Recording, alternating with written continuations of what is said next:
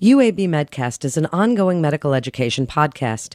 The UAB Division of Continuing Education designates that each episode of this enduring material is worth a maximum of 0.25 AMA PRA Category 1 credit. To collect credit, please visit uabmedicine.org/medcast and complete the episode's post-test. Welcome to UAB Medcast, a continuing education podcast for medical professionals. Bringing knowledge to your world, here's Melanie Cole. Welcome to UAB Medcast. I'm Melanie Cole, and today we're discussing molecular diagnostics at UAB Medicine.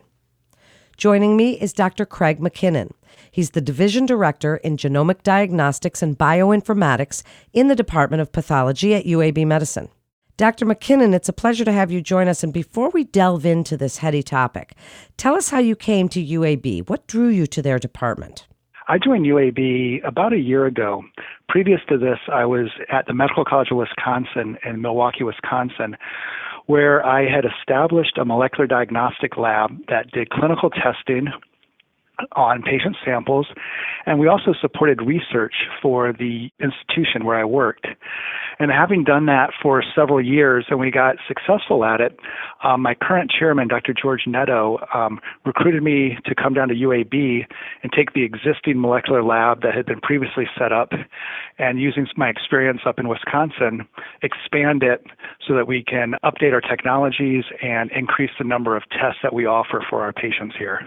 Well, thank you for telling us about that. So then give us an overview of molecular diagnostics at UAB Medicine, as well as how it relates to what we're going through right now in COVID-19. Molecular diagnostics, what that essentially means, anytime you have the word molecular in a test or a field in medicine, it typically means that you're analyzing DNA or RNA.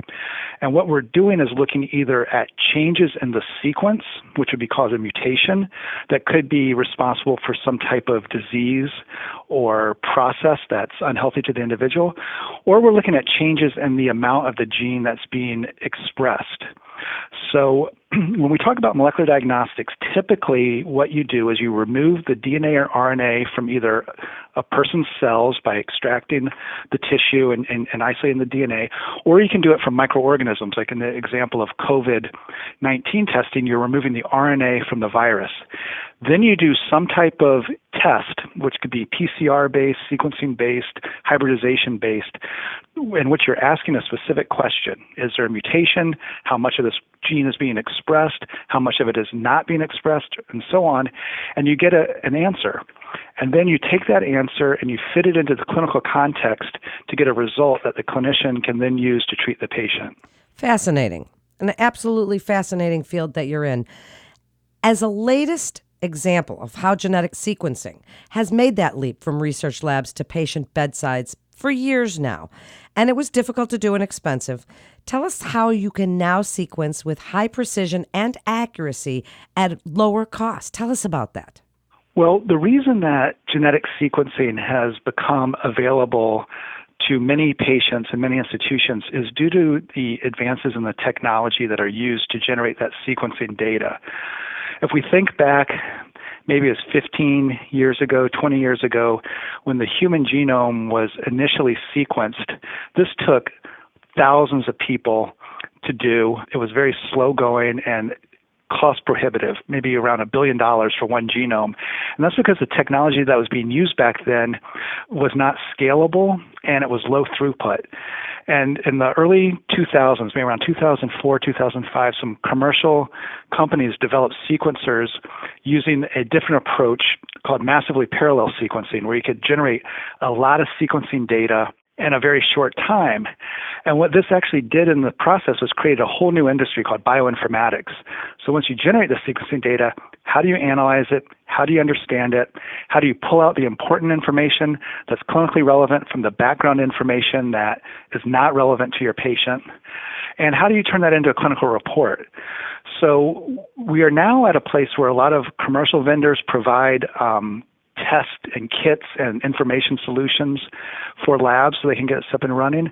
And at UAB, we've done a lot to develop our own technologies in-house. We have the ability to analyze our sequencing data from the tissue that we receive to the report that we make all in-house. So these advances that make it accessible to patients now are being driven by technology that allows you to sequence more and more of a genome from either the patient or an organism at a much greatly reduced cost. That's so cool. So tell us a little bit about your rapid turnarounds, Dr. McKinnon, and how those are possible by your revolutionary machine, IDEALA. Tell us what that is and how it can allow for same-day testing. Rapid genetic testing is important because clinicians need to get the test results back as soon as possible. And currently, with the sequencing technologies we use, at its very fastest, if you have a lab that is operational 24 hours a day, 7 days a week, and as soon as a sample comes in, it can enter the testing pipeline, it still takes 3 or 4 days for the result to be finalized and reported back to a clinician. So there is a need for developing ultra-rapid testing, and we've adopted 2 platforms at UAB for doing this. The first one is what you mentioned earlier, and that's called the IDEALA. These are instruments that are incredible in terms of rapid and ease of use. You take a piece of tissue from a paraffin block, you cut off a thin slice about the thickness of a piece of notebook paper, put it into the cartridge, load it onto the machine, and within 2 or 3 hours you get a result. And this can be very helpful for really small samples that are too small to test by conventional methods. And then occasionally you'll have a patient who's coming in to see their clinician that afternoon and they need to come up with a treatment plan. And because the turnaround time on conventional sequencing is so long, it's possible that sometimes their appointment is scheduled before those results from the large tests come back. So you can get an early insight into what type of mutations the patient's tumor may have, using cancer as an example, and therefore make the patient's office visit more efficient for the patient. They don't have to come back again to find out what their results are. And you can even start therapy sooner than waiting for the result. It also gives a lab like at UAB a competitive advantage because now we can do testing quicker than it takes to take the sample, put it in a FedEx box, send it across the country to a lab, let them do their processing, and then communicate the results back. So it helps the lab run enough testing to help fund it and keep it operational, and it provides a benefit to the patient because the results come back quicker and fully informed clinical decision-making can happen more effectively.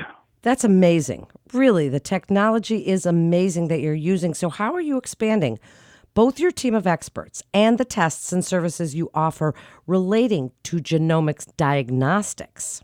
I'd mentioned that we have 2 methods for doing the rapid turnaround test, and we'll use that as an example. I talked about the IDEALA, and the IDEALA is just looking at one gene at a time. We now can do rapid, large genetic panels with 50, 60, 70 genes rapidly.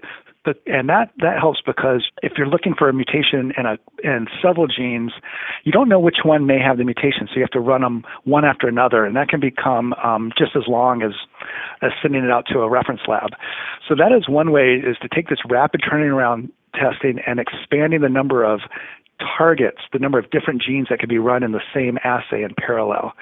And then to support that, probably the biggest effort we're making right now in our division at UAB is to expand our bioinformatic capabilities by building a large team of informaticians who can take the genetic data, analyze it appropriately, and help to interpret it for the purposes of generating a clinical report. And working in parallel with the informaticians are the systems administrators and the IT folks who get all the equipment and servers talking to each other. We're exchanging huge data files, several gigabases that are not easy to move around.